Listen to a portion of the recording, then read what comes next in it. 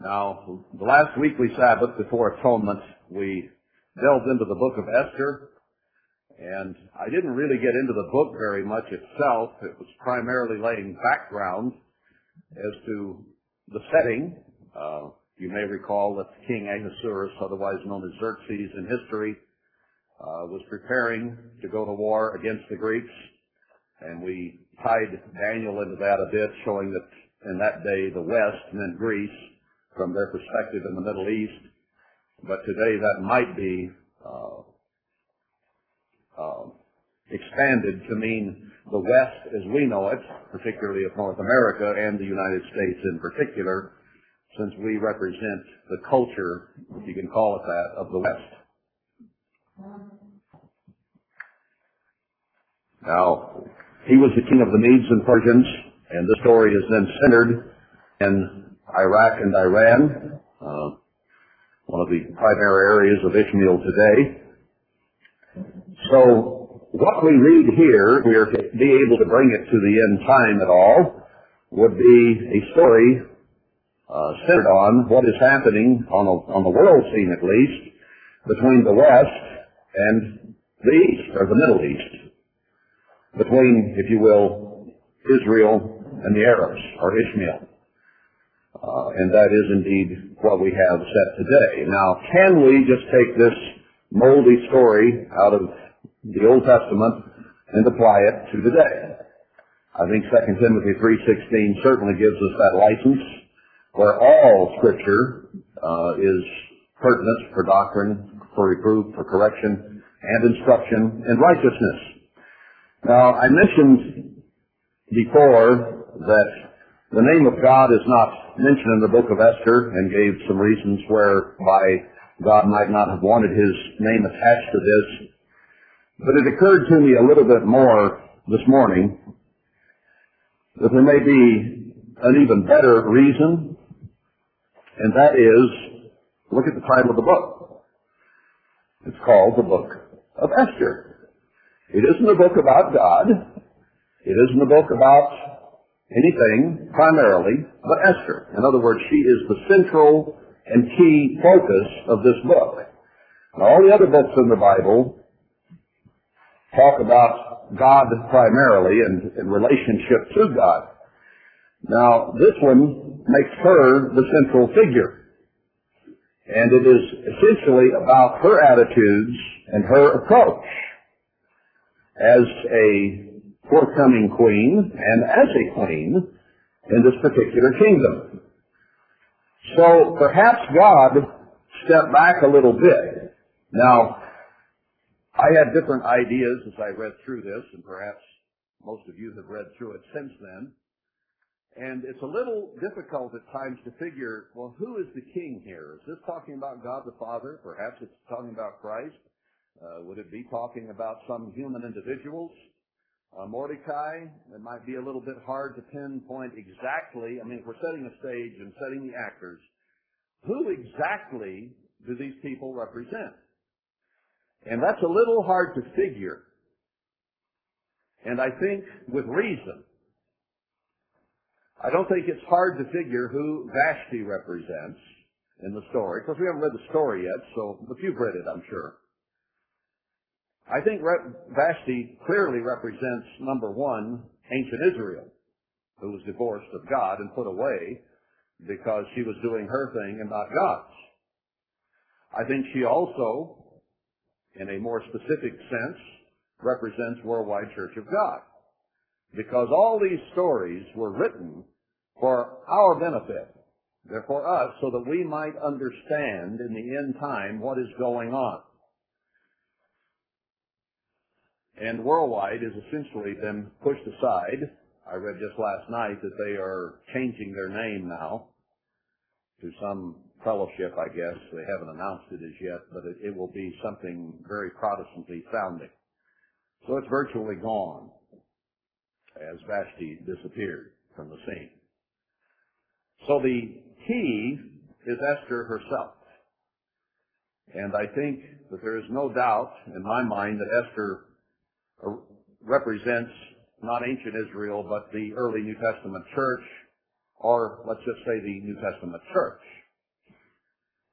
because in that case then Vashti supplanted Esther. Remember, Christ told the Jews, the leaders of the Jews, I'm taking the kingdom from you and giving it to someone you do not know, which means that the Jews have been cut off from God ever since. And when that veil of the temple was rent in twain, they did not accept Christ, and not accepting Christ, they are simply cut off from God. They've also given up the animal sacrifices, so they have no access to God through either animal sacrifice or the sacrifice of Jesus Christ. They're completely cut off. But Esther then represents the New Testament church, and I think more specifically here at the end time, she represents the one daughter whom God will choose out of all the daughters of the breakup of worldwide. That's getting pretty specific. But I think as we go through this, you will see that that is clear. So she and her attitudes are the theme of this book. And God did not put a lot in there, and he left, I think, a lot shadowy so that we would focus on the theme in this particular book of what it's about, because it's about us. And it's about the attitudes and the approach that we should have. So there is much to be learned in this little book about, if you will, us.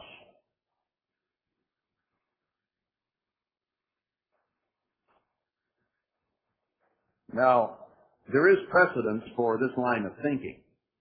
If you'll recall the book, or in Isaiah 14, it opens talking about the king of Babylon. I'm not going to go there for sake of time, but the story is about the king of Babylon.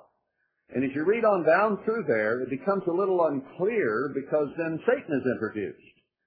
And it talks about Satan being the care of the covered and so on. Well, how did we get from king of Babylon physically to Satan? And sometimes it's hard to tell in Isaiah 14, is this still talking about the physical king or is this talking about Satan? You go to Ezekiel 28 and it's the same story, and it's even a little more pronounced there than in Isaiah 14. It opens talking about the king of Tyre. And as it progresses, suddenly it's talking clearly about Satan.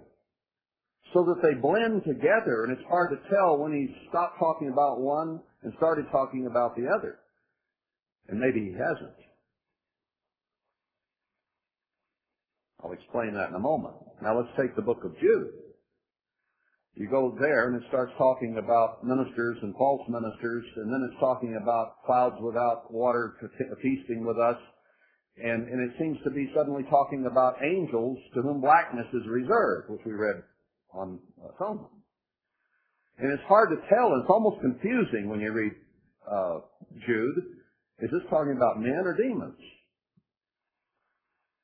And the simple answer to that is it's talking about both. You see, Satan is always the one behind evil men. He is the one directing society. So when men act like Satan, it comes to the point you can't tell, are we talking about Satan or man here, because man is so influenced by Satan that he looks like Satan. That's the image he's taken on. The same is true of God, and I won't go to a lot of scriptures on that for sake of time. I just want us to get this concept because I think it helps us explain why it's a little hard to identify exactly who is being talked about in the book of Esther in each case. There are times when it's talking about God, and then it kind of blends. Is this talking about David, or is this talking about God? Is this talking about a minister of God, or is this talking about God? There are places in the Psalms and various others in the prophecies where sometimes it's hard to tell, is this God or a man of God is talking about? Well, it's the same thing.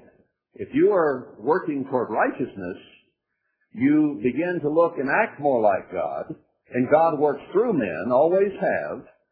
So if we become or come to have the image of God and we're like God, then sometimes it's hard to tell if you're talking about God or a man, because that man is acting in the realm of God. He's acting for God, and he's acting like God. God even told Samuel, don't worry about it. They think they hate you, but they don't really hate you, Samuel. They hate me because you're telling them what I have to say, and they don't like it, but they're naturally not going to blame God. They'll blame you. And that's exactly what they were doing. So, understand that whatever Esther does here, she is portrayed as a righteous individual who listens carefully to those who guide and instruct her, who comes up with the right attitudes and the right approach. So God is never far away in this story, and I think that the references to the king and to Mordecai and to Haman and so on certainly in some points will sound like, well, it's talking about God the Father or Jesus Christ or Herbert Armstrong or whatever you want to plug in there, or a leader of the end-time church. Those analogies may fit. But I think that they are left a little vague on purpose so that we might see who Esther is. Because Esther has to have herself prepared. Now, I'm talking like we all know the story, and perhaps we do, but let's go through the story now with that background in mind. So we saw last time that the king was throwing this huge banquet which lasted 180 days in order to prepare for an invasion of Greece. And then he had a big feast after that. And then in verse 9 of chapter 1, Vashti also had a feast for the women. So her attention turned from the king at this point to the women and what was going on there, and she kind of did her own thing apart from what the king was doing. I think I used the analogy a little bit of the bride in Song of Songs who was already tucked into bed, and she was comfortable, and her husband-to-be knocked on the door, and she didn't have time. And when the king called for Vashti, she declined to come, because by then she had already been pursuing her own things. Now, isn't that about where Worldwide was? We had lost our focus. Mr. Armstrong recognized we were headed off in the wrong direction. He used the term off the track, headed out into the weeds. And he said, get the people ready. Let them know what is coming. Prepare them for the trouble to come. And the ministries did not do that. And now they are basically involved in dealing with each other as the women, comparing themselves among themselves in the journal and in other ways, putting in ads about how they're the only ones with the truth and so on and so forth. So they're involved in the women things, and they basically lost focus on the king. Now this has consequences, and it did with Vashti. I don't think I finished really chapter 1. Let's pick it up. Verse 11, he says to bring the queen, and then she didn't. Now what are we going to do? Some of the king's advisors came to him, which knew the times, verse 13. For so was the king's manner toward all that knew law and judgment. They were angry because she didn't come. And then it mentions the ones who were near him. I think we went over that. Verse 15, what shall we do to Queen Vashti according to law, because she has not performed the commandment of the king Ahasuerus by the chamberlains? What is to be done to a queen who does not do the bidding of the king? Verse 16, and Memucan answered before the king and the princes, Vashti the queen has not done wrong to the king only, but also to all the princes, to all the people that are in all the provinces of the king Ahasuerus. What she had done would have an effect on all the people. Did not what happened in Worldwide have an effect on all the people? For this deed of the queen shall come abroad unto all women, so that they despise their husbands in their eyes when it shall be reported. And haven't the churches been despised? Worldwide was despised, and now the rest of the churches have been despised. And it all goes back to our relationship with God, the husband, or with Christ, or with deity. And when it shall be reported, the king Ahasuerus commanded Vashti the queen to be brought in before him, but she came not. She ignored. And the church today, for the most part, is ignoring much of the instruction of God. Going about life, still meddling and dabbling in, if not fully in, Babylon, and not doing anything about it. Likewise shall the ladies of Persia and Media say this day unto all the king's princes which have heard of the deed of the queen, thus there shall arise too much contempt and wrath. If she got away with it, and word went out, what would happen? Respect for the king would go downhill. Now, respect for God and for Jesus Christ in the world today is at pretty much an all-time low. God is about to destroy the entire society of the world. We know that from many, many prophecies. Daniel, Revelation, Isaiah, Jeremiah, Ezekiel, you name it. They're all there. God is about to do something to it because he is being disrespected. And it's as in the days of Noah, when every thought basically was selfish and evil. And that has also arisen within the church. Even in the Protestant churches, there is a very low respect for the organization. There's a very low respect for God. And the churches have basically gotten rid of the Bible. There is a large element in society today which is fighting anything about God. I was reading in U.S. News or Time, Newsweek, one of them the other day, about sex education in the schools. And a certain percentage of those who have a voice were just scared to death that the Christian standard would be used. They didn't want that to happen. Now, there's not a whole lot in the world going God's way now. It is being made in the image of Satan. So there's a great deal of contempt and wrath. Now, God is shaking the church apart to get its attention so that we might again focus on God and turn to him with our whole heart. We've said this many, many times, but everywhere we go in the Bible, this story comes up again. You can't get away from it. It's always there. Every book you go to, you might as well just brace yourself and expect it.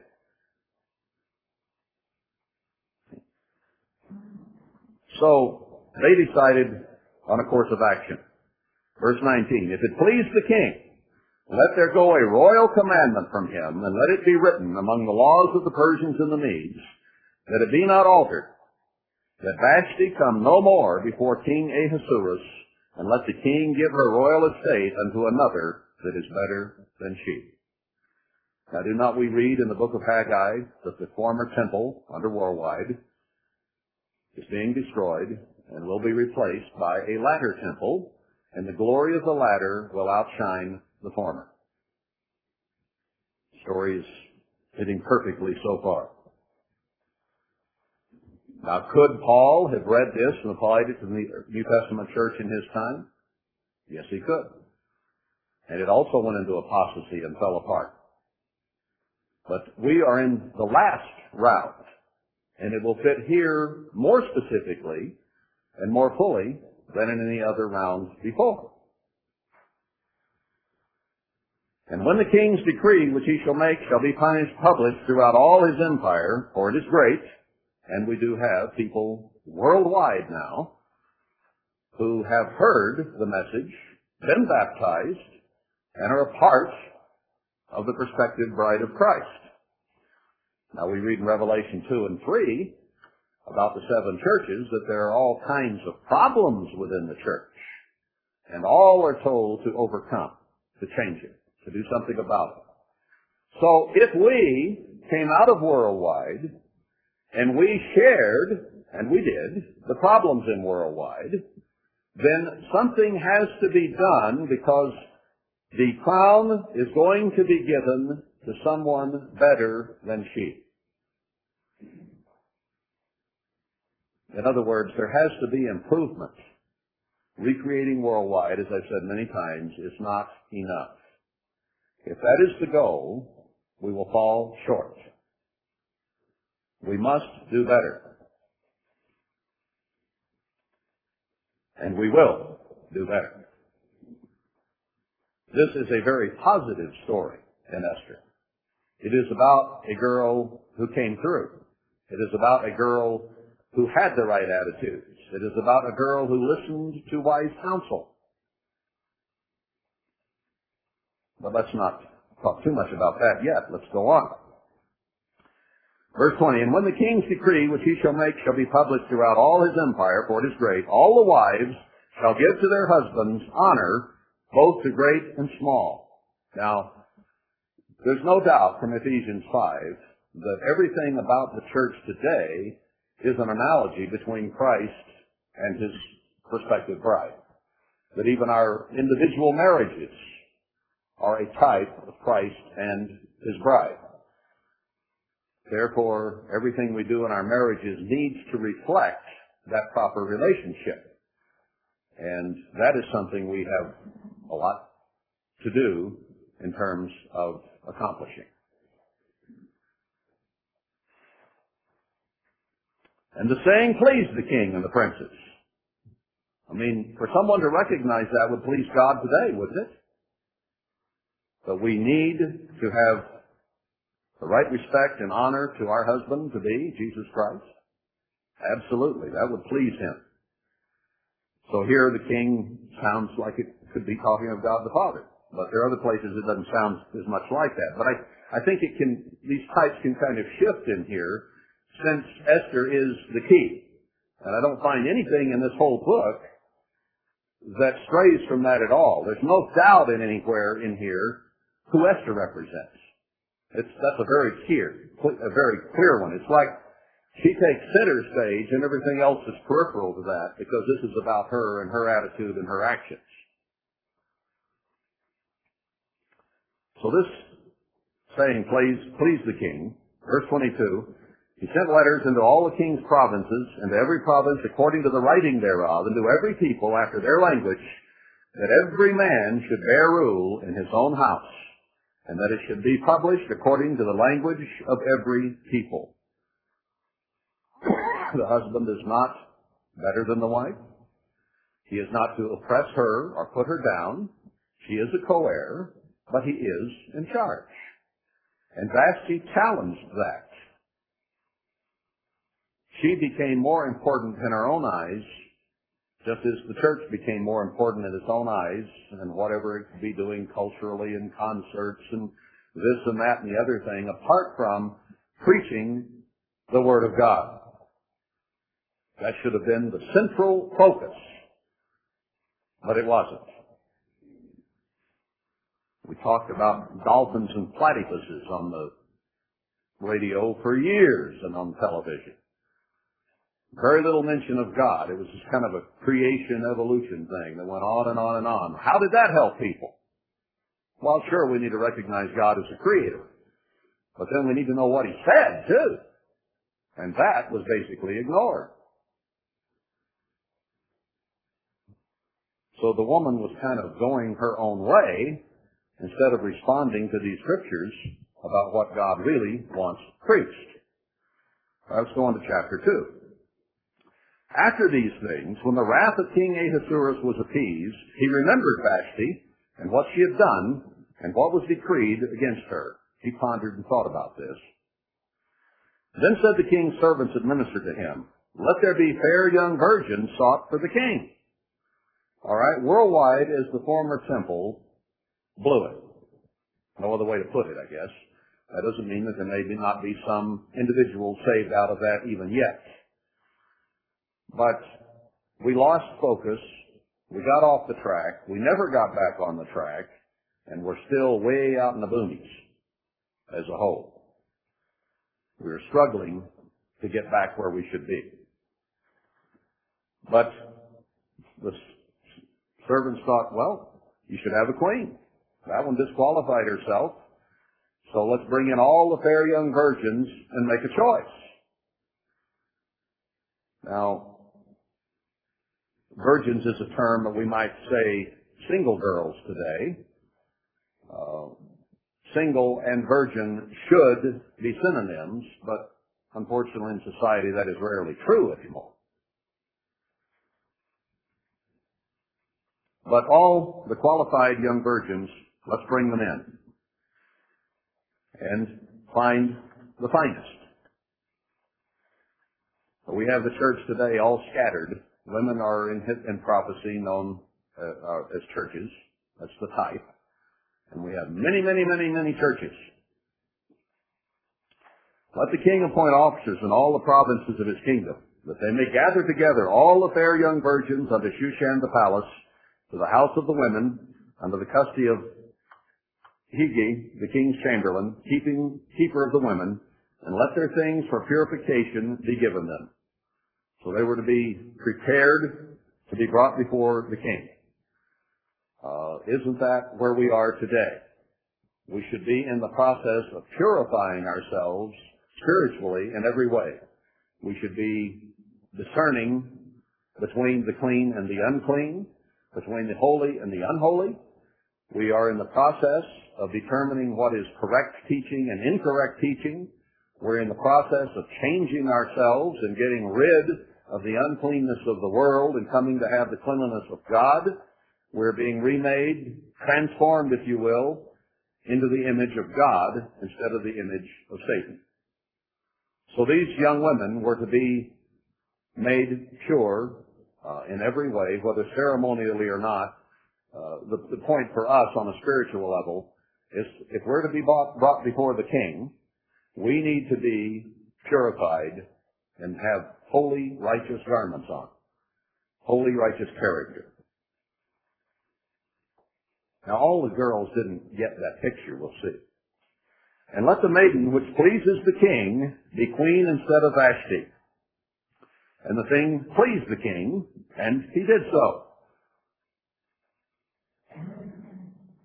Now, in Shushan the palace, there was a certain Jew, whose name was Mordecai, the son of Jair, the son of Shimei, the son of Kish, a Benjamite. You remember Levi, Judah, and Benjamite were all classed as Judah as Jews, even though he was actually of the tribe of Benjamin, who had been carried away from Jerusalem with the captivity, which had been carried away before. Remember, they spent 70 years in Babylon, then they were released, and this is roughly 60 years after the return to Jerusalem, when all this was happening. And he brought up Hadassah, that is Esther, his uncle's daughter, for she had neither father nor mother, and the maid was fair and beautiful. So she was an orphan. Now, isn't that pretty much the way the daughters of the church are today? Their Father in heaven has turned his face from them. So it's like he's not paying much attention to them. And the mother is basically dead. Worldwide Church of God. So we're orphans, aren't we? When people ask us, who are you? We might just say orphans, rather than explain. We're just what's left. We're orphans. So it fits again. The maid was fair and beautiful. Are we ready to say that? Can we say we are fair and beautiful, spiritually speaking? Something we need to ask ourselves. Look ourselves in the mirror and say, spiritually, am I fair and beautiful? Because the king's going to choose one. We're going to see that in a moment. So Mordecai had adopted her. So Mordecai, when her father and her mother were dead, took her for his own daughter.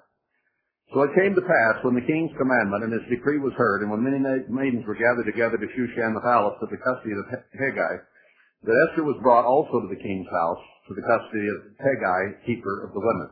Mordecai worked with the king, possibly a gatekeeper, doorkeeper. He wasn't high in the government of the king at all, but he was there as a part of the service to the king. And he had the capacity to submit her or nominate her as a potential queen. He wasn't important. She wasn't important. She wasn't a princess on her own.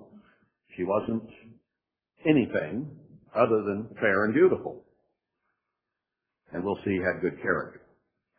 So it came to pass, verse 8, when the king's commandment and decree was heard, and when many maidens were gathered together, we've already read that.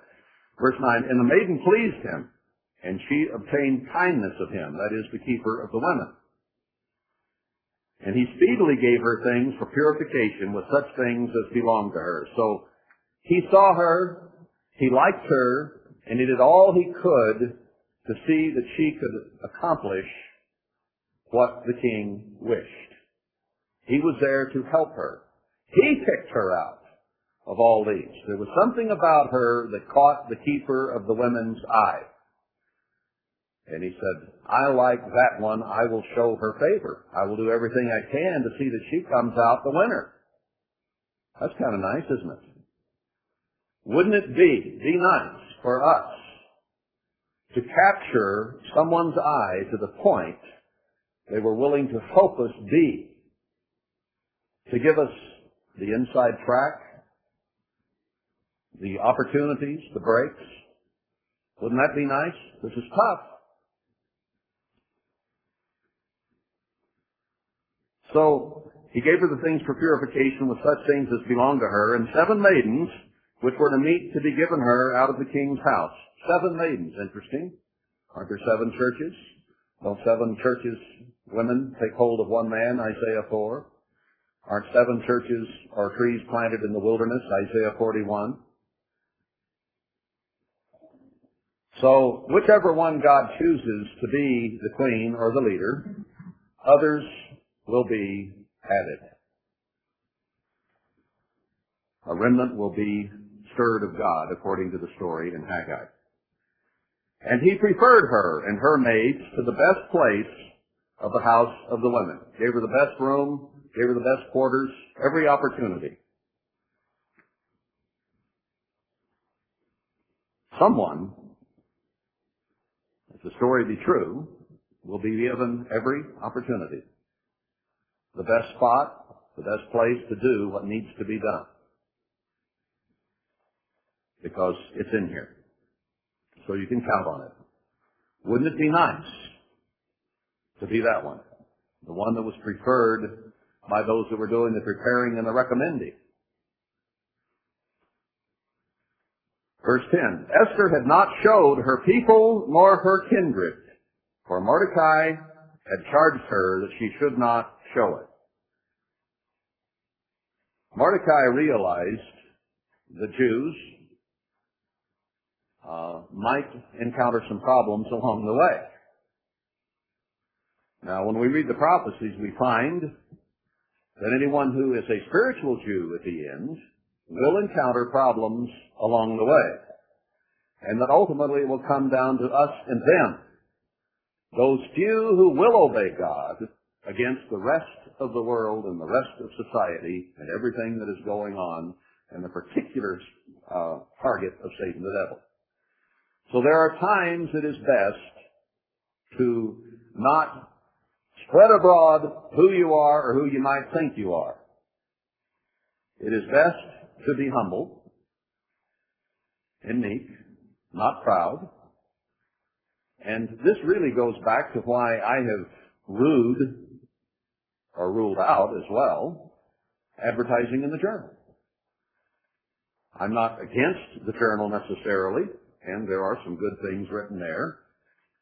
But primarily the arguments espoused there are each organization or individual trying to prove that they are the best, have the best above everyone else. The ads that are placed there are, listen to us, we are the leaders, we are the right ones. I think it best, and we'll see this brought out even stronger, to take the low road, or in a sense the high road, but the low road of humility is what I mean. The high road often indicates not getting into the squabbling and fighting, but the low road of humility as opposed to vanity And it's best just to quietly be what we ought to be. And then if God wants to use us for something or promote us to queenhood, that's His business. But when we stand up on our own and try to show that we are some great thing, that leads to a fall. There are many scriptures which indicate that.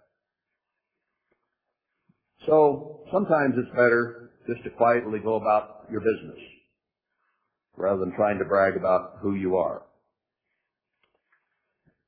Some will not be impressed by your bragging. If a Jew in most parts of the world stands up and brags, "I'm a Jew," now he may be proud of it, but he'll find very few who agree. Mordecai was wise. Just obey God. And Mordecai walked every day before the court of the women's house, verse 11, to know how Esther did and what should become of her. Well, Mordecai was very involved with her, very concerned for her, and very much wanted her to succeed. So there are some elements here that would seem like Christ is looking down and seeing all the girls, all the virgins, all the single women who are candidates to be His queen.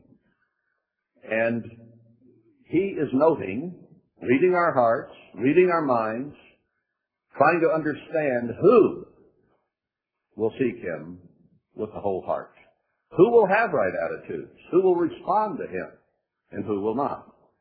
Now, ultimately, the queen is going to be made up of 144,000 from past ages and this age, and as we see in other scriptures, some will come from all 7 churches.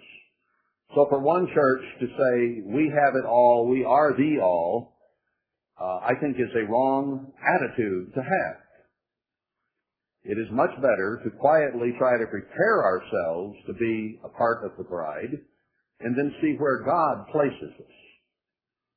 So to claim to be that one, like everyone is doing, is vanity and ego. It is better to quietly wait and see. Be as prepared as we can. But know that Mordecai is watching. Now, when every maid's turn was come to go in to King Ahasuerus, after she had been 12 months, according to the manner of the women, for so were the days of their purifications accomplished, to wit, 6 months with oil of myrrh, and 6 months with sweet odors, and with other things for the purifying of the women. So 12 months this went on before a selection was made. Are we not given a period of time to purify? God just doesn't say, repent today or die. There is a purification time and process. I think that time is drawing to a close. It doesn't have much longer to run.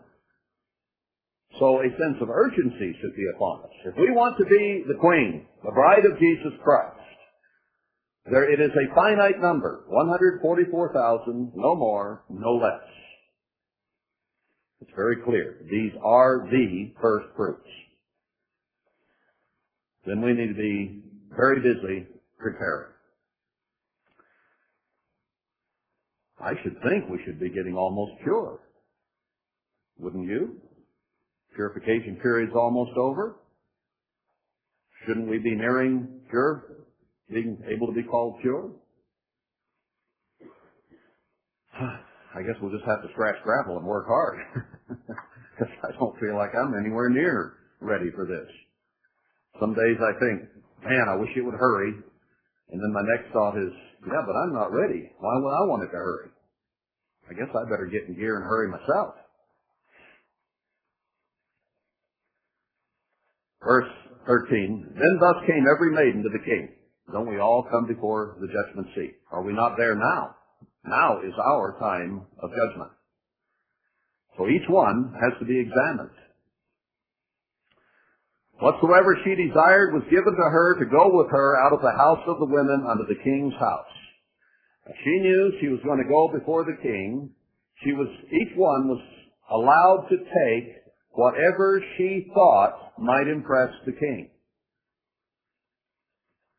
Are not all the churches today allowed to focus where they will focus do what they will do, and then present themselves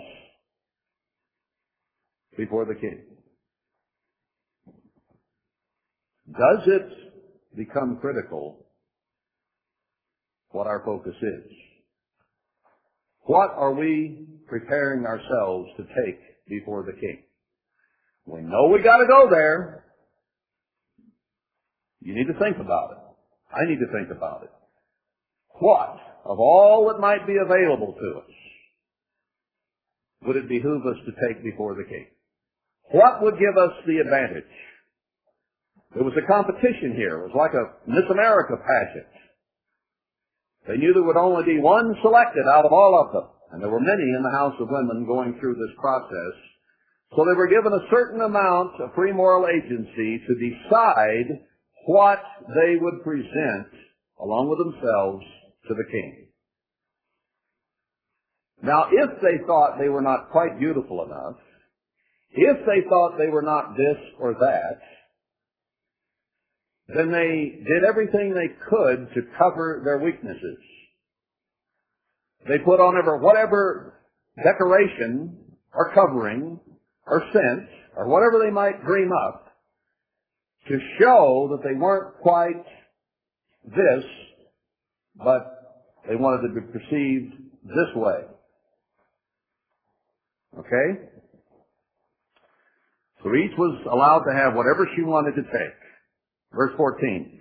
In the evening she went, and on the morrow she returned into the second house of the women to the custody of Ashgaz, the king's chamberlain, which kept the concubines. She came in to the king no more, except the king delighted in her, and that she were called by name. So the woman would go in, dressed up as best in her very finest and decorated the way she thought she looked the very best. And then she went into the house of the concubines, and she couldn't come out unless the king called on her by name. Sounds again like the Miss America pageant. You know, you get down to the finalists, the last 10, last 5, the ones that are called out by name to be the finalists. This is pretty intense. And I'm sure there was a lot of jealousy among these women. Verse 15, now when the turn of Esther, the daughter of Abihail, the uncle of Mordecai, who had taken her for his daughter, this orphan, was come to go into the king, she required nothing but what Hegai, the king's chamberlain, the keeper of the women, appointed. I find that very interesting. She didn't take all the decorations, all the accoutrements, all the fancy things that would make her stand out from all the others in any certain way. I think this is saying she went in a natural state. She didn't put on all the makeup, all the paint. She didn't over-decorate herself. She didn't overdress.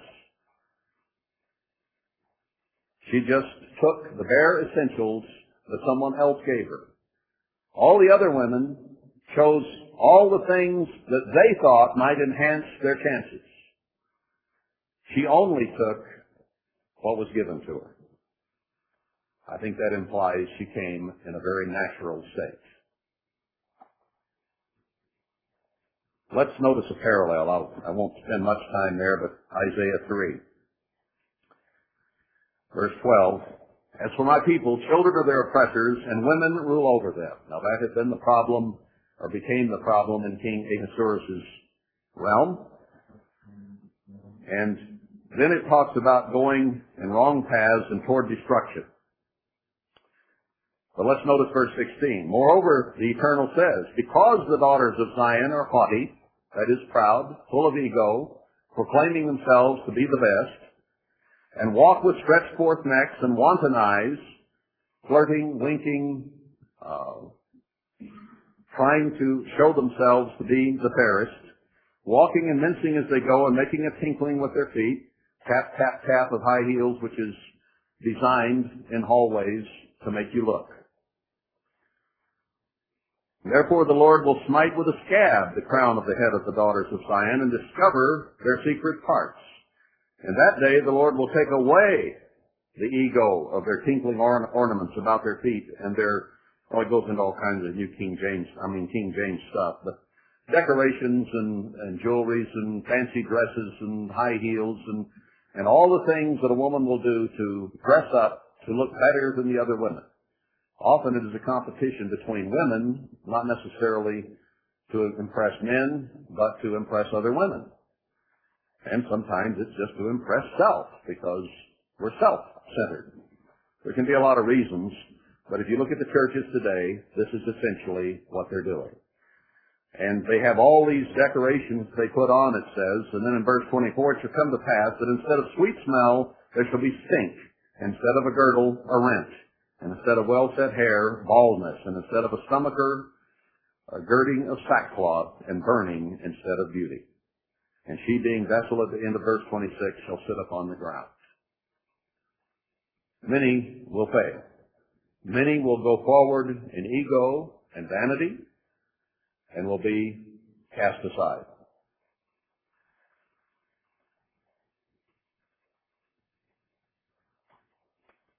So she required nothing but what was given her, and Esther obtained favor in the sight of all them that looked upon her. The natural beauty, just her, with the character shining out of her eyes, and the way she was humanly, without all the extra stuff she might have added, brought her favor on all that looked. So Esther was taken unto King Ahasuerus into his royal house in the 10th month, which is the month of Tebeth, in the 7th year of his reign. And the king loved Esther above all the women, and she obtained grace and favor in his sight more than all the virgins, so that he set the royal crown upon her head and made her queen instead of Vashti. Now, as we read this, wouldn't we want to interpolate ourselves into the story and say, that's me. I want to be there. I want to be this one. You bet. Because isn't that what the point of a novel is, or a romance story? Is we take our sometimes less than exciting, adventuresome lives, we read those stories, and vicariously, it's us that it's talking about. That's the whole point of those books, is to get you to make yourself the central figure. Now, we have every opportunity during these days of purification to prepare ourselves to be a favorite. Let's notice a couple of scriptures to back this up a little bit. I'll go first of all to Proverbs 31, which is, in a sense, a no-brainer. This ought to be obvious. Proverbs 31. I won't go back into all the scriptures about the daughters of Zion and the virgin daughter of Zion. Those things are all through the prophecies about the women and how God will choose one. We've been through those at other times, and I won't take the time for all that now.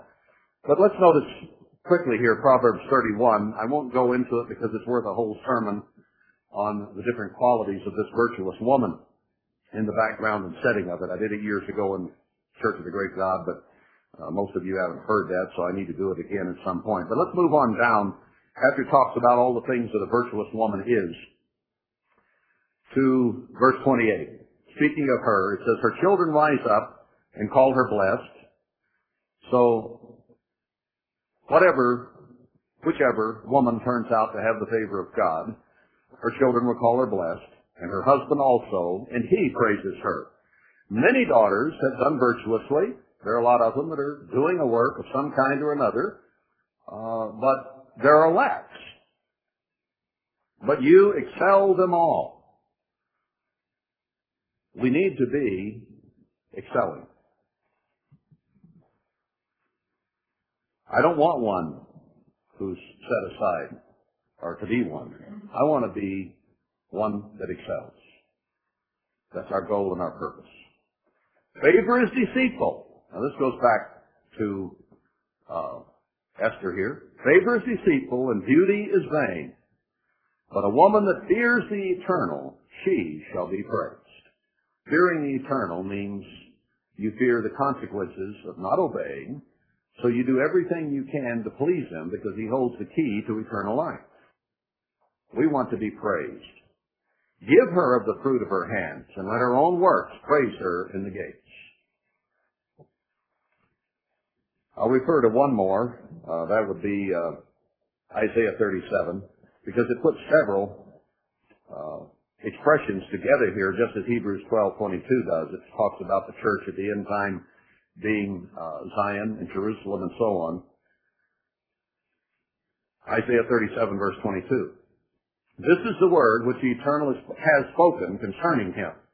The virgin, the daughter of Zion, has despised you, this is speaking of the Assyrian, and laughed you to scorn. The daughter of Jerusalem has shaken her head at you. So he combines the virgin, the daughter of Zion, and the daughter of Jerusalem into one who will at the end time stand up and scorn and laugh at the Assyrian who comes into our land. God is going to work through one daughter of Jerusalem, one virgin, one church, to stand up against the Assyrian when he comes into our land. She will be the one he works through to do the end time work through the two witnesses and the other men and the church that are together with them. That's just the way it's going to be. And he is going to draw a faithful remnant from all the other churches and the independents and wherever they may be who are still faithful together to finish that work. But he is going to stir those who have prepared themselves, who let their character and their work show, not the vanity and ego of the decoration of physical beauty, or trying to show how beautiful they are spiritually. Our work should speak for us. We should not stand up and brag about who we are or who we think we are. And truly, we don't know until it happens, do we? We can decide it's us. Everybody likes to decide they're the chosen one. And many of these girls, I'm sure, had in their heart that they would be the chosen one. And don't nearly all the churches have the attitude they will be the chosen one? I think it's far safer for us to say we are overcoming Laodiceans. We hope to humble ourselves and be meek and serve God, and maybe we will be delivered, and maybe we'll be a part of this. We know the story. We've read the story in Haggai and Zechariah and Isaiah and all through. We've seen the story. And just like a novel, it's easy for us to place ourselves in there as the one the story is about. But that's dangerous. That's dangerous. Let's be very careful of that. It is a natural human tendency to do that. Now, it may or may not be. That is God's decision. All we can do is prepare ourselves the very best we can and have the right attitudes and then go before the King. And He will decide. Now, I think we have an advantage, brethren, because there are very few in the church today, apart from us, who actually understand what's even going on. That gives us a tremendous advantage.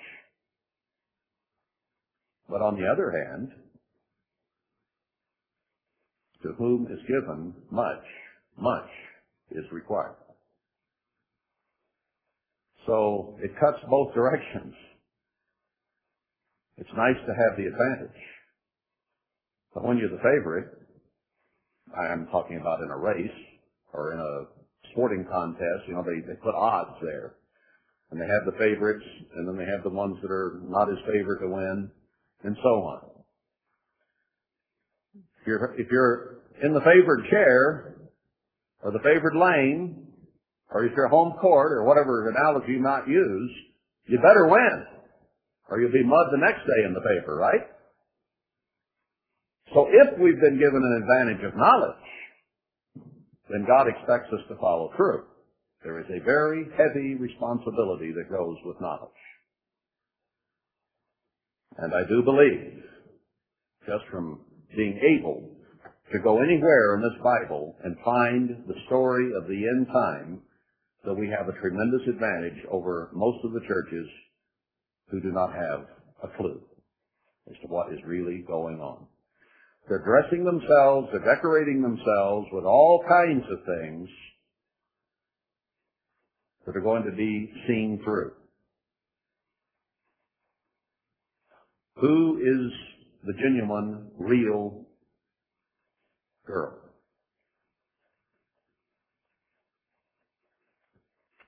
It could be us. It can be us. Or if it's elsewhere, God is drawing it from everywhere, so we can still be a part. It's up to us to a great degree. That's why Esther is the key in this book. Isn't it a little strange, based on the rest of the books of the Bible, which generally have male figures, male characters, and God himself very much central there? Here's a book named after a woman. There's only one other, I guess, Ruth. There's also a great deal in that book. So this is about the contest, if you will, of whom will be chosen. And we have an opportunity ahead of time. How many churches will read the book of Esther and be able to understand this? Could we have 20 years ago? No way. The church was all still one. You could read this and say, well, here's a story about a queen and all these other women. Whoa, it's just a nice story about being a good woman. But now that it's scattered, and now that we understand those prophecies about the virgin daughters and a daughter being chosen, we can read Esther and understand. Most still don't understand what has happened or why.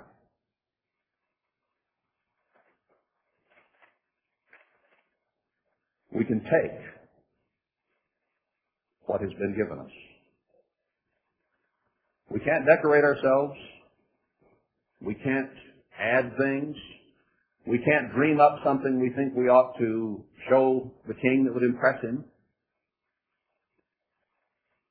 We can only take what we've been given. And that is a great deal of understanding.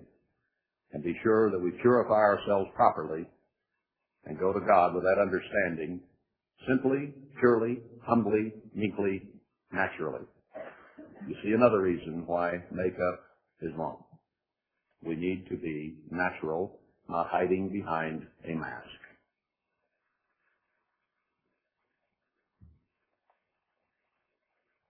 Verse 18, Then the king made a great feast unto all his princes and his servants, even Esther's feast. So he chose her, and he made a feast for her and called it Esther's feast. And he made a release to the provinces, probably a tax break, and gave gifts according to the state of the king. Whatever he had and desired to give, he sent gifts and relieved them of a tax burden. So when the queen is chosen, others will benefit. Love toward others will be shown. It will spread. The blessing that comes to the queen will go out and eventually encompass the entire earth in the millennium when she sits as queen with her husband Jesus Christ and brings peace, happiness, and joy to the entire world. And then when she herself will never have another tear, never weep, never cry, never suffer again, according to Revelation 21. And when the virgins were gathered together the second time, then Mordecai sat in the king's gate. Esther had not yet showed her kindred nor her people. He didn't yet know the king that she was a Jew. She'd been chosen, but he didn't even know she was truly a Jew.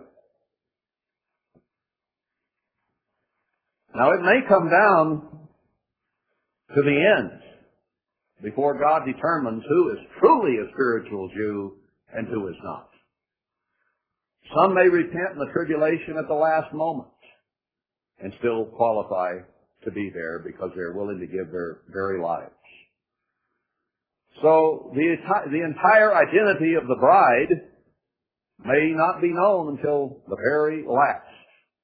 The two witnesses will be the last two the tying the streets of Jerusalem, the very last ones who were included. So she hadn't showed who she was as Mordecai had charged her. For Esther did the commandment of Mordecai, like as when she was brought up with him. She respected his leadership. She accepted his guidance. She accepted his advice. She wasn't rebellious. She didn't say, well, I know better than that. She had an amenable, humble, meek attitude, willing to be worked with, easy to be entreated. She listened. There's a big lesson there for you and me. In those days, while Mordecai sat in the king's gate, two of the king's chamberlains, Bigthan and Teresh, of those which kept the door, were angry and sought to lay hand on King Ahasuerus. Is it Day of Atonement still? Can't talk. So here were two guys who conspired against the king. There's a reason that is included. And the thing was known to Mordecai, who told it to Esther the queen. And Esther certified the king thereof in Mordecai's name. So she took the story to the king and said, Mordecai told me this. Mordecai must have been in favor with the king and was known as a good servant, I'm sure. And the thing was known to Mordecai. Oh, I already read that. Verse 23, and when inquisition was made of the matter, it was found out. Therefore they were both hanged on a tree, and it was written in the book of the Chronicles before the king. So this story of a conspiracy was written down in the record, and they had a daily record, a diary, if you will, of what happened in the kingdom. And it was written in there that these two guys were hanged because they were angry at and trying to destroy the king. After these things did King Ahasuerus promote Haman, the son of Hammedatha, the Agagite, and advanced him and set his seat above all the princes that were with him. So he looked around. He needed somebody in a high position, cabinet member, or even above that, if you will, and promoted Haman. And all the king's servants that were within the king's gate bowed and reverenced Haman, for the king had so commanded concerning him. So Haman rose up in vanity and ego, wouldn't you? Given a great seat of power, and the king had made the announcement that when Haman walks by, you all bow, you all scrape, you all get out your boot polish, whatever. Haman's the guy. But Mordecai bowed not, nor did him reverence. Now, if everyone was bowing and scraping to you, and one guy that you walk by every day at the door just stood there and didn't recognize what a great person you were, wouldn't it begin to irritate you a little bit? Sure did Haman. Then the king's servants, which were in the king's gate, said to Mordecai, why do you transgress the king's commandment? Don't you know where this is headed? Haman's going to come to hate you, and you better knuckle under here. Now, Haman wasn't one of the good guys. Now, it came to pass when they spoke daily to him, and he hearkened not to them, that they told Haman to see whether Mordecai's matters would stand. This is almost like Queen Vashti with the king. She wouldn't listen to the king and do what he said, and Mordecai wouldn't do what Haman said. Maybe there's a little suggestion of Christ and Satan there, I don't know, but it could come down to human beings as well. Christ wasn't going to do what Satan said. Witness the temptation in Matthew 4 and so on. So he wanted to see whether Mordecai's matter would stand. Because we're going to put a bug in Haman's ear, and then we're going to stand back, way back, and see what happens here. For he had told him that he was a Jew. Mordecai had told these men he was a Jew. And when Haman saw that Mordecai bowed not, nor did him reverence, then was Haman full of wrath, and he thought scorn to lay hands on Mordecai alone, for they had showed him the people of Mordecai. Wherefore Haman sought to destroy all the Jews that were throughout the whole kingdom of Ahasuerus, even the people of Mordecai. One man set Haman off to the point he wanted to kill everybody that was a Jew. Now, don't we find in the book of Revelation that God's people will anger the beast to the point he will want to kill every spiritual Jew on earth. The whole world will worship the beast except the few who give credence and honor and glory to God. So there will come out a command, even as in the Third Reich, where all Jews have to die. All Christians, true Christians, have to die. The plot thickens. Not just a personal grudge now, it goes to everyone. In the first month, that is the month Nisan, in the 12th year of King Ahasuerus, they cast Pur, that is the lot, before Haman from day to day and from month to month, to the 12th month, that is the month Adar. So, from the first month, they began to try to select a time to come after Mordecai and the Jews. They recognized that they wanted to get rid of them, so now they're trying to find the best time to do it. And Haman said to King Ahasuerus, they figured the 12th month, this is it. The lot fell right. They called it Pur, but it meant casting of lots. And Haman said to King Ahasuerus, there is a certain people scattered abroad and dispersed among the people in all the provinces of the kingdom. He was careful how he put this. He didn't maybe know whether Ahasuerus knew Mordecai and ultimately the queen were Jews or not. So he didn't say Jews right away. He said a certain people. And they're all through your kingdom. And their laws are diverse from all people. Neither keep they the king's laws. Therefore it is not for the king's profit to allow them to continue. Now, this was designed carefully to make the king say, well, if they won't follow the laws of the king, they gotta die. I mean, that was the prepared response that was expected. It's exactly what the beast is going to do at the end time. Bow down, take the mark of the beast. If you don't work, and you die. It's coming. This isn't an ancient history story. This is real. If it please the king, let it be written that they be destroyed, and I will pay 10,000 talents of silver to hands of those that have the charge of the business to bring it into the king's treasuries. This is also waiting to help the king make the desired decision. I'll give 10,000 talents of silver. That was a lot of money in those days. I didn't figure it up, but it's a lot. And the king took his ring from his hand and gave it to Haman, the son of Hammedatha, the Agagite, the Jews' enemy. That represented his ability to stamp something and make it law. The king said to Haman, the silver is given to you, the people also, to do with them as it seems good to you. Just do whatever you want with them. And he knew what Haman's attitude was, so he figured it was destruction. Then were the king's scribes called on the 13th day of the first month. I think that is quite interesting. 13th day of the first month is the day before Passover.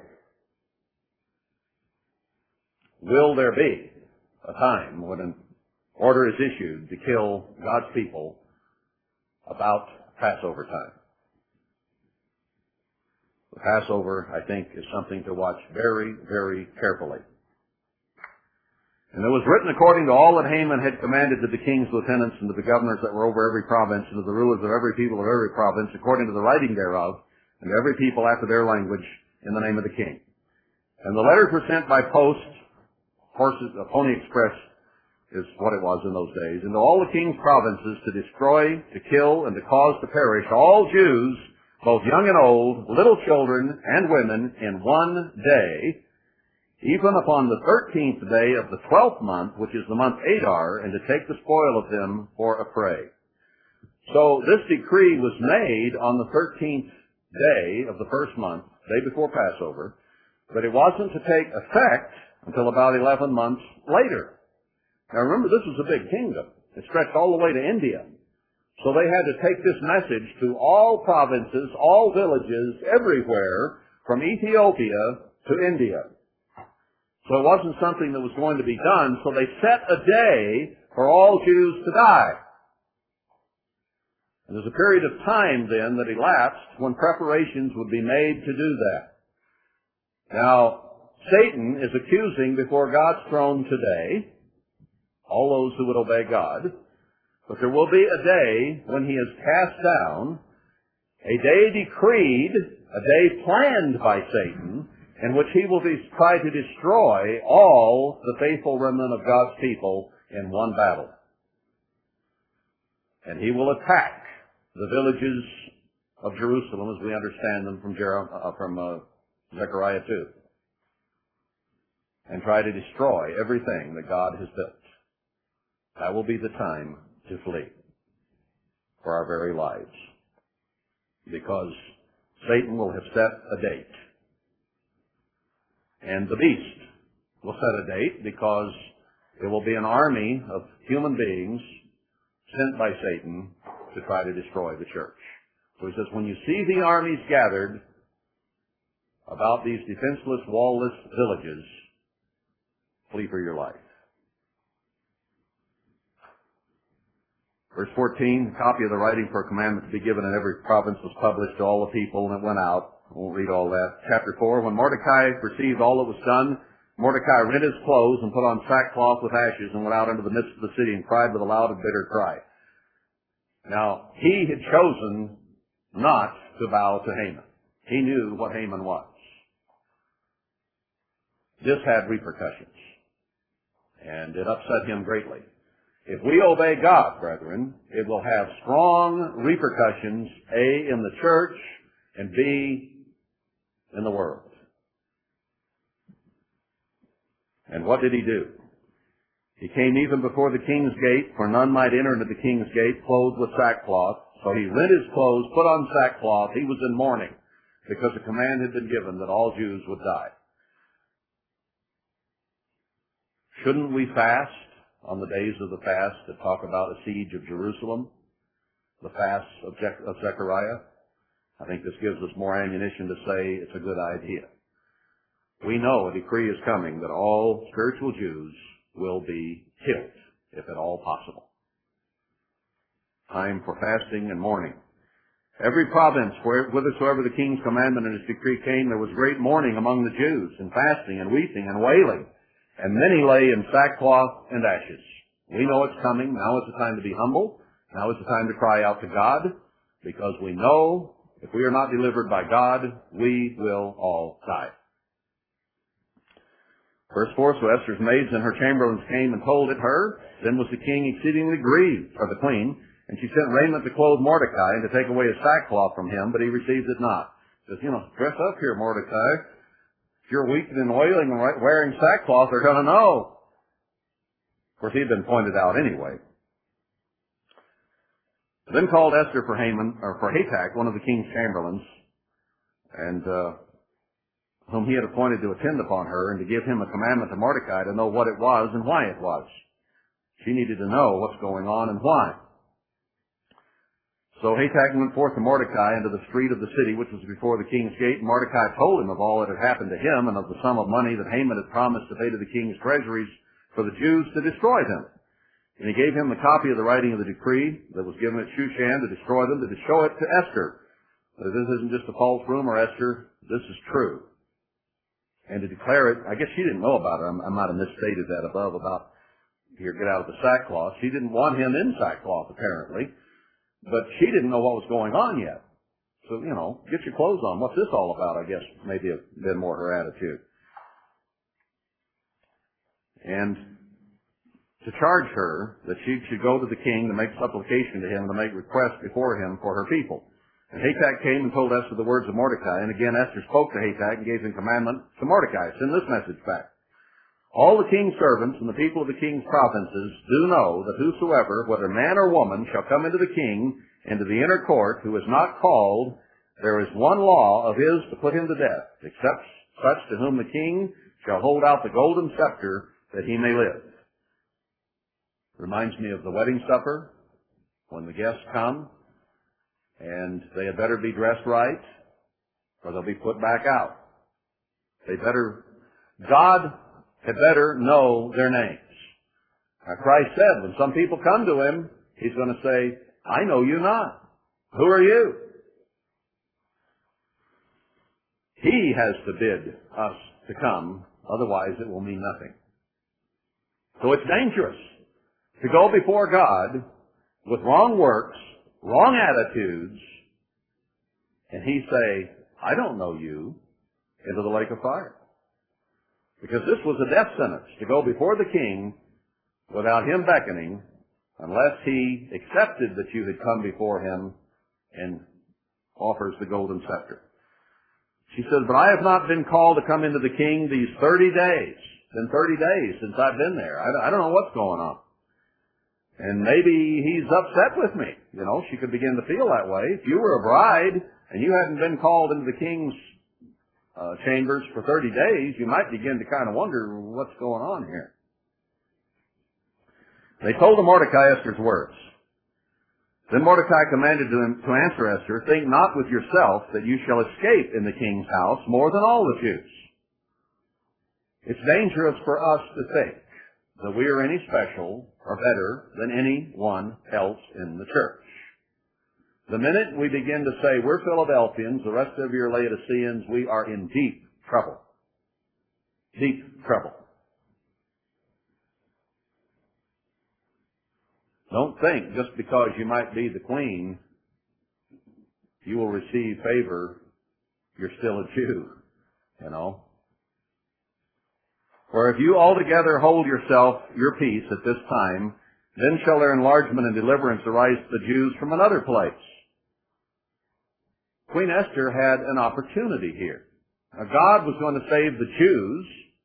Mordecai would understand this, one way or another, but she was in a critical position to be able to help them a great deal if she lived. But she might have to sacrifice herself. But you and your father's house shall be destroyed, and who knows whether you are come to the kingdom for such a time as this. Who knows whether God might have great purpose in our lives of some kind. Should we not be prepared to do whatever needs to be done to help? Isn't that what brotherly love is all about? Should we not have our attitudes, our approaches prepared in such a way that God can use us if He so chooses? Who knows what God might do with us even, such as we are. Then Esther bade them return to Mordecai this answer.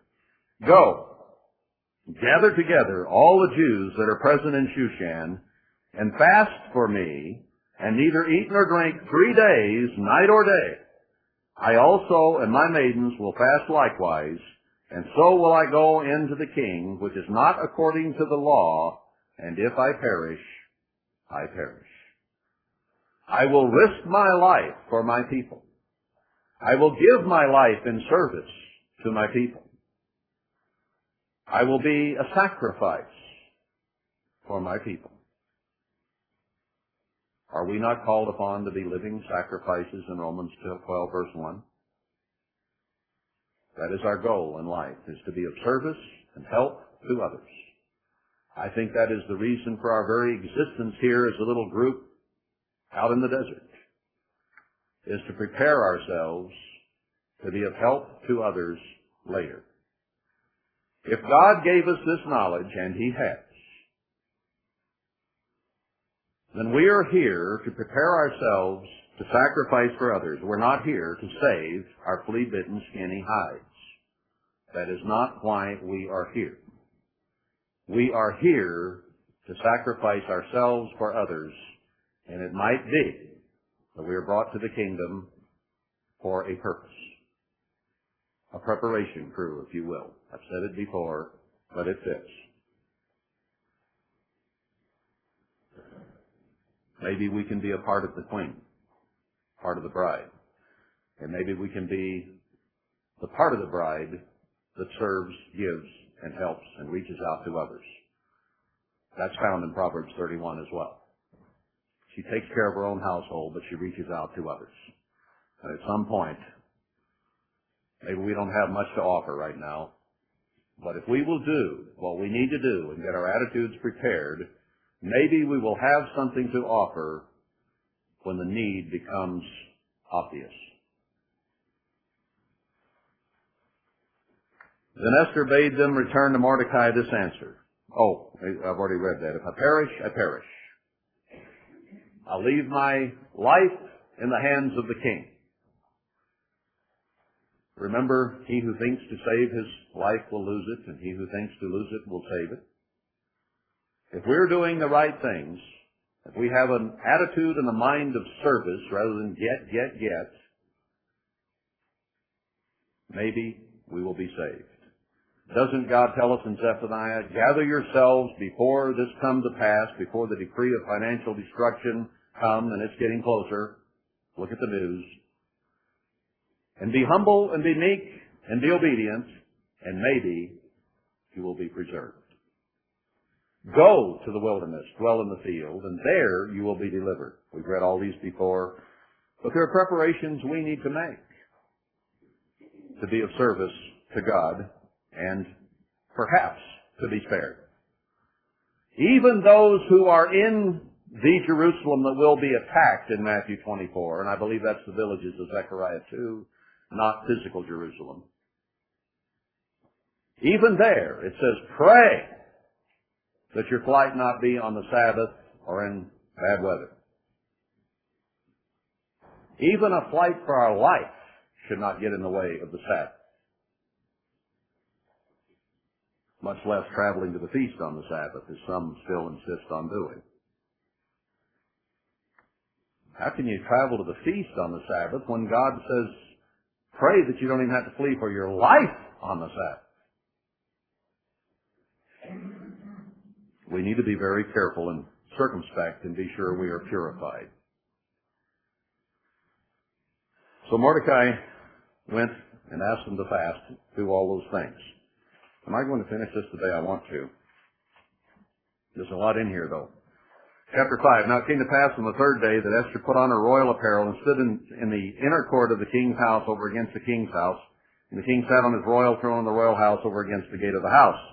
And it was so, when the king saw Esther the queen standing in the court, that she obtained favor in his sight. That was a relief. She knew when she walked in there, if he didn't lift that golden scepter, she was dead. She walked in, he hadn't seen her in 30 days, and he extended the scepter. Her heart was in her throat, just as mine would be today if Jesus Christ walked in that door, and I would be scared to death and probably fall on my knees and my face and hope for mercy. So imagine the feeling that she had when she walked in there. Then said the king to her, what will you, Queen Esther, and what is your request? It shall be given to you to half the kingdom. Her knees must have almost collapsed at that point. She walked in there as scared as a human being can possibly be. And it said, hi, Queen Esther, come in. What do you want? I'll give you half the kingdom. And Esther answered, if it seemed good to the king, let the king and Haman come this day to the banquet that I have prepared for him. She didn't ask a whole lot, did she? She didn't ask for anything for herself. She didn't say, half the kingdom would be nice. Thank you, sir. No.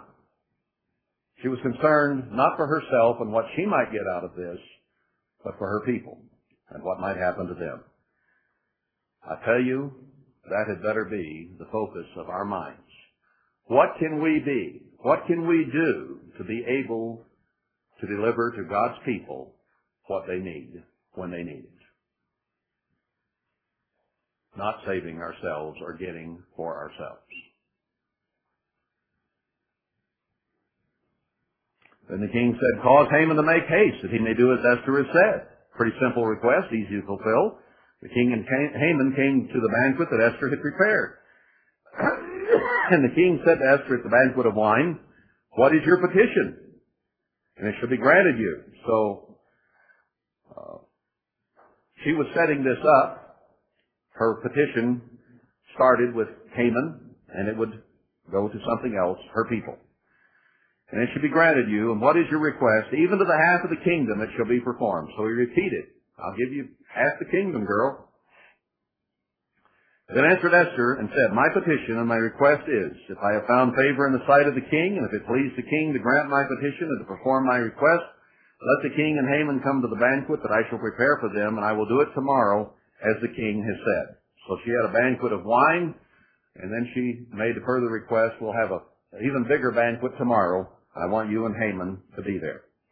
Then went Haman forth that day joyful and with a glad heart. He thought, man alive, the king promoted me, and now the queen is on my side. Things could not be better in my life. Haman the Great. But when Haman saw Mordecai in the king's gate, that he stood not up nor moved for him, he was full of indignation against Mordecai. He just could not stand the sight of that man. Nevertheless, Haman refrained himself. He didn't chop Mordecai's head off at the moment. He refrained from saying and doing what he felt like. And when he came home, he sent and called for his friends and Zeresh, his wife. Big announcement, get the whole family gathered up. We got something to talk about, time to celebrate. Haman told them of the glory of his riches and the multitude of his children and all the things wherein the king had advanced him, promoted him above the princes and servants of the king. Oh, things are going great for me. I am wonderful. I am the only living apostle. I am that prophet. I am what I am. Haman said, moreover, yea, Esther the queen did let no man come in with the king unto the banquet that she had prepared but me. The king, the queen, and me. There was a movie a long time ago about the king and I.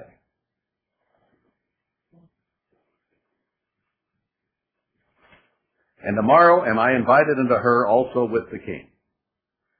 This is a very exclusive party. I'm the guest.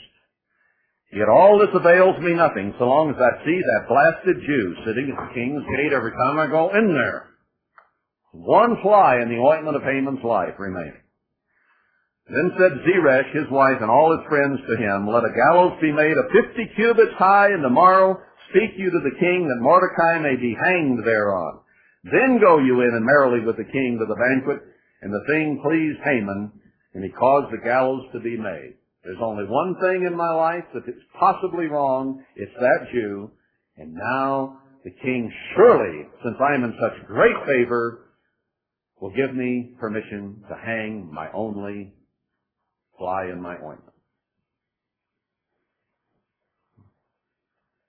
We, as a group, as a church, had better be very, very careful thinking we stand lest we fall. It is no time for vanity. It is no time for ego. It is no time to proclaim ourselves important. It is time to be humble, to be meek, to be willing, to be killed if necessary for the sake of God, His purpose, His plan, and His people. Living sacrifices, and if God so desires, dead ones. Whatever it takes, we better be prepared to gamble our lives.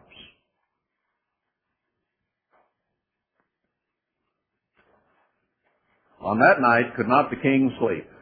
He was restless.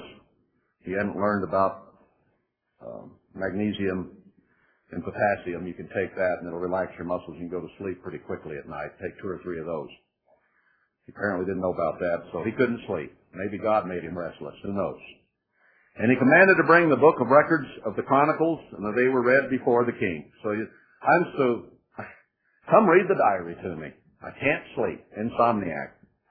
And it was found written that Mordecai had told of Bigthana and Teresh, 2 of the king's chamberlains, the keepers of the door, who sought to lay hand on the king Ahasuerus. I'm sure God was looking out for the people who were fasting and praying for His grace and favor. So He caused the king not to be able to sleep and probably put in his mind that he'd read this diary. Because he knew what Haman had prepared, and he'd seen the gallows sticking up 50 feet in the air, or 50 cubits high, that's 75 feet. And the king said, what honor and dignity has been done to Mordecai for this? Mordecai saved my life. What have we done for Mordecai? Now Haman's plotting his death the next day, and it comes to the king's attention that Mordecai hasn't been honored, and he'd already saved the king's life. Incredible. Do you think God doesn't work behind the scenes to cause His will to be done? Can we walk by faith, or do we have to walk by sight? Do you and I believe to the very depth of our beings that God has our best interests in mind, physically, spiritually, and in every way? He who counts the hair on our head knows what is wrong from there down. Do you believe it? It requires faith to receive answers from God. Not just understanding, but faith. The just shall live by faith. And without faith, it is impossible to please Him. We wonder why we don't get answers. Maybe we're not yet truly walking by faith. It is contrary to every fiber of our being to trust someone we cannot see. But God was here. God was manipulating this behind the scenes. It looked pretty gloomy for the Jews and for Mordecai and even the queen herself. It looked pretty grim. Is not that the way it's shaping up on the world scene today? Do you not see signs that our society, with the Patriot Act and other ways, that it is going to get pretty grim for God's people? Are you ready to walk by faith? What's been done for Mordecai? Then said the king's servants that ministered to him, there is nothing done for him. Nothing in the record here. The king said, who is in the court? Now Haman was come into the outward court of the king's house to speak to the king to hang Mordecai on the gallows that he had prepared for him. Now God has split-second accuracy. For us, it might seem the whole world is coming to an end, and yes, indeed, we are going to die. I'm sure Isaac felt that way when he saw that knife come up ready to go across his throat.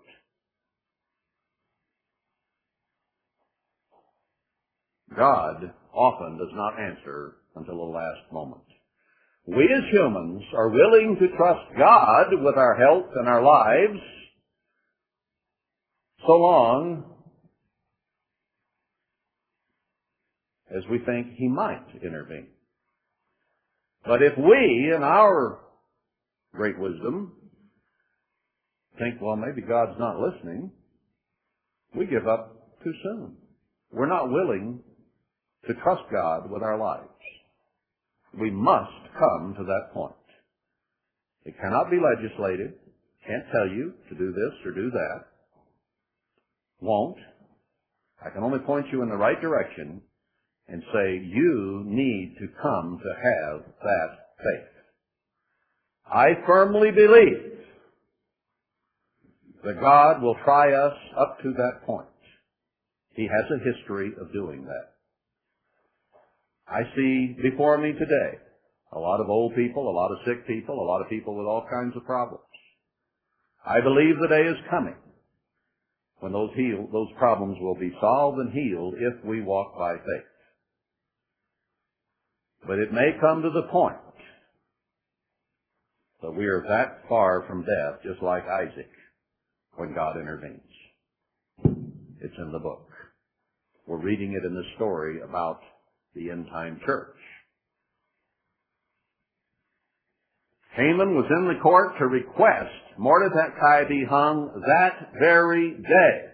As soon as he could get permission, run out, grab that miserable Jew at the door, and haul him to the gallows and hang him up by the neck.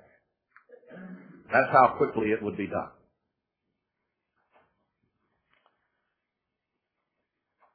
So here comes Haman. And the king's servant said to him, behold, Haman stands in the court. And the king said, let him come in. So Haman came in, and the king said to him, what shall be done to the man whom the king delights to honor? Now Haman thought in his heart, To whom would the king delight to do honor more than to myself? I've been promoted. The queen wants to have me at a banquet with just her and the king. Man, I am on the in crowd now. He can't be talking about anybody but me. I am the leading apostle.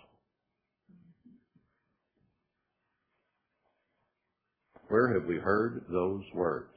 And from how many? Gotta be me. And Haman answered the king, for the man whom the king delights to honor. Oh my, let me think. Ooh-wee, this has got to be good. Let the royal apparel be brought, which the king uses to wear. I want to wear the king's clothes, he was thinking. And the horse that the king rides upon. I want his clothes, I want his horse, and the crown royal which is set upon his head. Just be a temporary thing, but what honor could be greater than wear the king's clothes, ride his horse, and wear his crown? Man. And let this apparel and horse be delivered to the hand of one of the king's most noble princes, that they may array the man with all whom the king delights to honor, and bring him on horseback through the street of the city, and proclaim before him, thus shall it be done to the man whom the king delights to honor. Haman the Great. Then the king said to Haman, make haste, and take apparel, and the horse, as you have said, and do so, oh man, do so even so to Mordecai the Jew that sits at the king's gate. This is one of the best stories I have ever read. Let nothing fail of all that you have spoken. Everything you've dreamed up, do it to Mordecai. Oh, man. Then took Haman, it's been fun to watch this. Then took Haman the apparel and the horse, and arrayed Mordecai, and brought him on horseback. He had to lead him through the street of the city, and proclaimed before him, thus shall it be done to the man whom the king delights to honor. Boy, you talk about eating worms. And Mordecai came again to the king's gate, led him through the whole city and back to the king's gate. But Haman hasted to his house, mourning and having his head covered. He was the most dejected, sad sack in town. And Haman told Zeresh, his wife, and all his friends everything that had befallen him. Then said his wise men and his wife to him, if Mordecai be of the seed of the Jews, before whom you have begun to fall, you shall not prevail against him, but shall surely fall before him. They could see the handwriting on the wall, his vanity aside. And while they were yet talking with him, came the king's chamberlains, and hasted to bring Haman unto the banquet that Esther had prepared. I'll bet he went there with a little different attitude than he'd had the day before. But he was still going to the banquet. So the king and Haman came to the banquet with Esther the queen. The king said again to Esther on the second day at the banquet of wine, what is your petition, Queen Esther? And it shall be granted you. And what is your request? And it shall be performed even to the half of the kingdom. Then Esther the queen answered and said, if I have found favor in your sight, O king. Now she didn't say, I must be it, like Haman had. She said, if I find favor. She came humbly and meekly, even though he had already made this promise. Now God has made incredible promises to us of ruling the universe, the world, and everything. But still, we must come humbly before him. Because we're not great. We're the weak and the noble. That it will be his honor to promote if he so chooses. O king, and if it please the king, let my life be given me at my petition, and my people at my request. Let me live, and let my people live. That's all I ask. For we are sold, I and my people, to be destroyed, to be slain, and to perish. Read the book of Revelation again, if you don't know what this is talking about. But if we have been sold for bondmen and bondwomen, are we told we'll be sold into slavery? Ezekiel 5 and other places. I had held my tongue. Although the enemy could not countervail the king's damage, I would go into slavery but just let us live." Then the king Ahasuerus answered and said to Esther the queen, "Who is he and where is he that dared presume in his heart to do so?" He had not yet realized, I guess, who she was and what she represented until this moment. Who would dare to take your life and that of your people? He hadn't put it together. And Esther said, "The adversary and enemy is this wicked Haman." Oops. Then Haman was afraid before the king and the queen, I guess. And the king, arising from the banquet of wine in his wrath, went into the palace garden, and Haman stood up to make request for his life to Esther the queen, for he saw that there was evil determined against him by the king. Then the king returned out of the palace garden. He went out to think about this, the palace of the banquet of wine. He was so upset, and Haman was fallen upon the couch where Esther was. And that wasn't a really pretty sight for the king when he came back in either. Haman had jumped on the couch with her.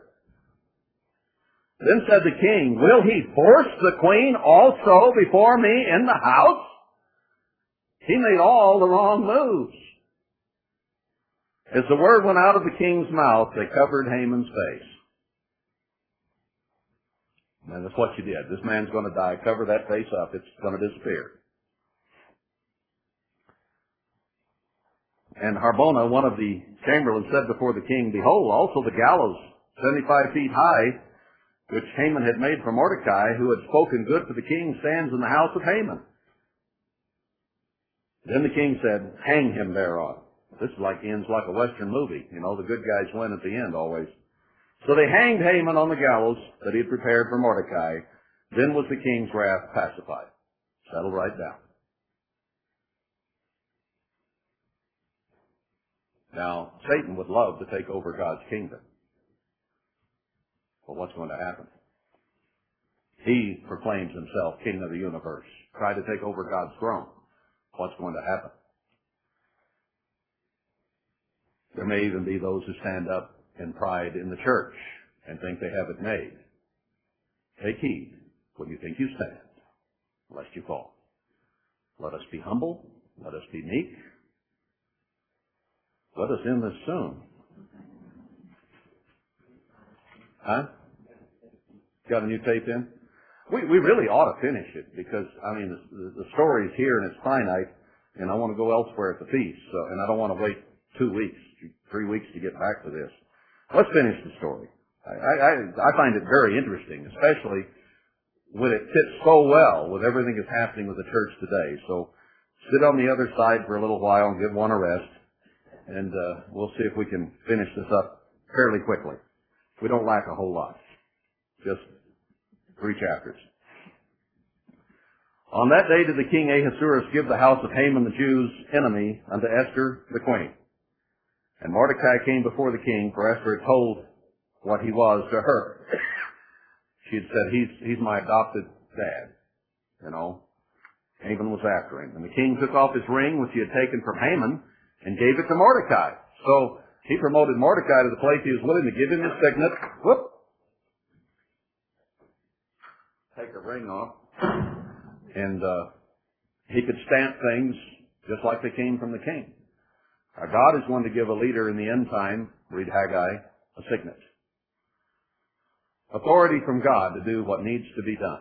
Power from God to do what needs to be done. Story fits. Esther set Mordecai over the house of Haman. Oh, he only lived to see that. But God is merciful sometimes. He doesn't have eternal punishing. He has eternal death for those who do not qualify, who have wrong attitudes.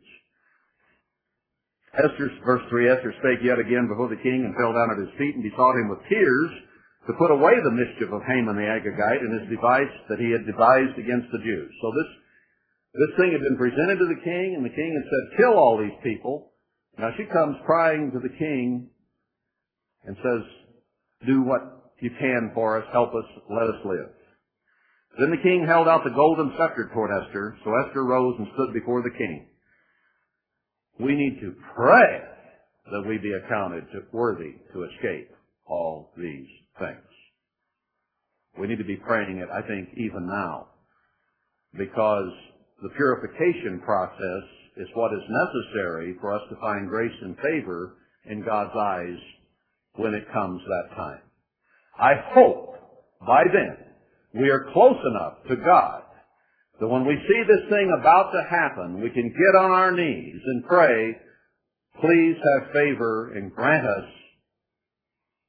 to be worthy to escape, and please don't let it happen on the Sabbath day or in bad weather. Satan, you can bet, will plan it on the Sabbath day. And he will also, as the prince of the power of the air, plan to give us horrible weather. That will be his plan. Will we be close enough to God that we can ask him to thwart Satan and not let his plan go in accordance with his will and be delivered in good weather on a day other than the Sabbath? That's what it boils down to.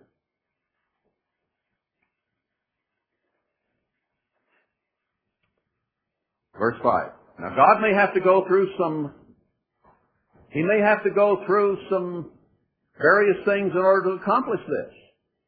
Satan is a formidable foe.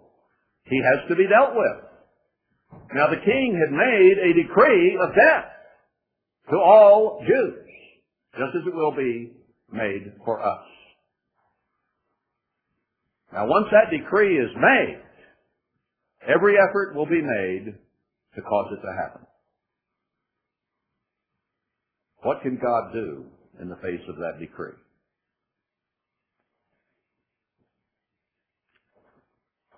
Verse 5, and said, if it please the king, and I have found favor in his sight, and the thing seem right before the king, and I be pleasing in his eyes, all humble approach, let it be written to reverse the letters devised by Haman the son of Hammedatha, the Agagite, which he wrote to destroy the Jews which were in all the king's provinces. For how can I endure to see the evil that shall come to my people? Or how can I endure to see the destruction of my kinfolk? We're seeing the church spiritually destroyed now, and it hurts, doesn't it? And we're going to see in the tribulation then people losing also their physical lives. And that will hurt also, because it'll be some of our friends, our neighbors, our relatives, could even be us, if we don't humbly beseech the king. Then the king Ahasuerus said to Esther the queen and to Mordecai the Jew, behold, I have given Esther the house of Haman, and him have they hanged on the gallows, because he laid his hand on the Jews. Write you also for the Jews, as you desire, in the king's name, and seal it with the king's ring, which is on your finger. For the writing which is written in the king's name and sealed with the king's ring may no man reverse. He couldn't remand the order to kill all the Jews,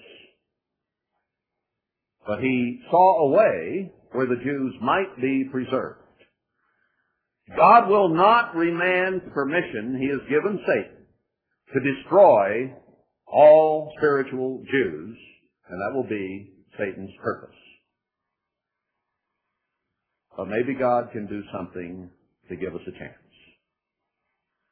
See, if we're left behind, if we're not put in safety, we're left behind, what hope is there? The command will have been given. God will have already unleashed Satan to take America and Israel into captivity, to kill by the sword any whom they can get. That order, that opportunity has been given to Satan. Already. It's written in the Scripture. So what can be done? Then were the king's scribes called at that time in the 3rd month, that is the month Sivan, on the 23rd day thereof, and it was written according to all that Mordecai commanded the Jews and to the different people. Verse 10, and he wrote to the king Ahasuerus' name and sealed it with the king's ring, and sent it out. 11, wherein the king granted the Jews which were in every city to gather themselves together and to stand for their life, to destroy, to slay, and to cause to perish all the power of the people and province that would assault them, both little ones and women, and to take the spoil of them for a prey. He said, I can't remove what was written by the king to destroy all Jews on that day, but I can give the Jews permission to get themselves together to prepare themselves in these coming months so that they can defend themselves and live. They don't just have to line up at the king's order and have their heads chopped off. I will give them permission to defend themselves.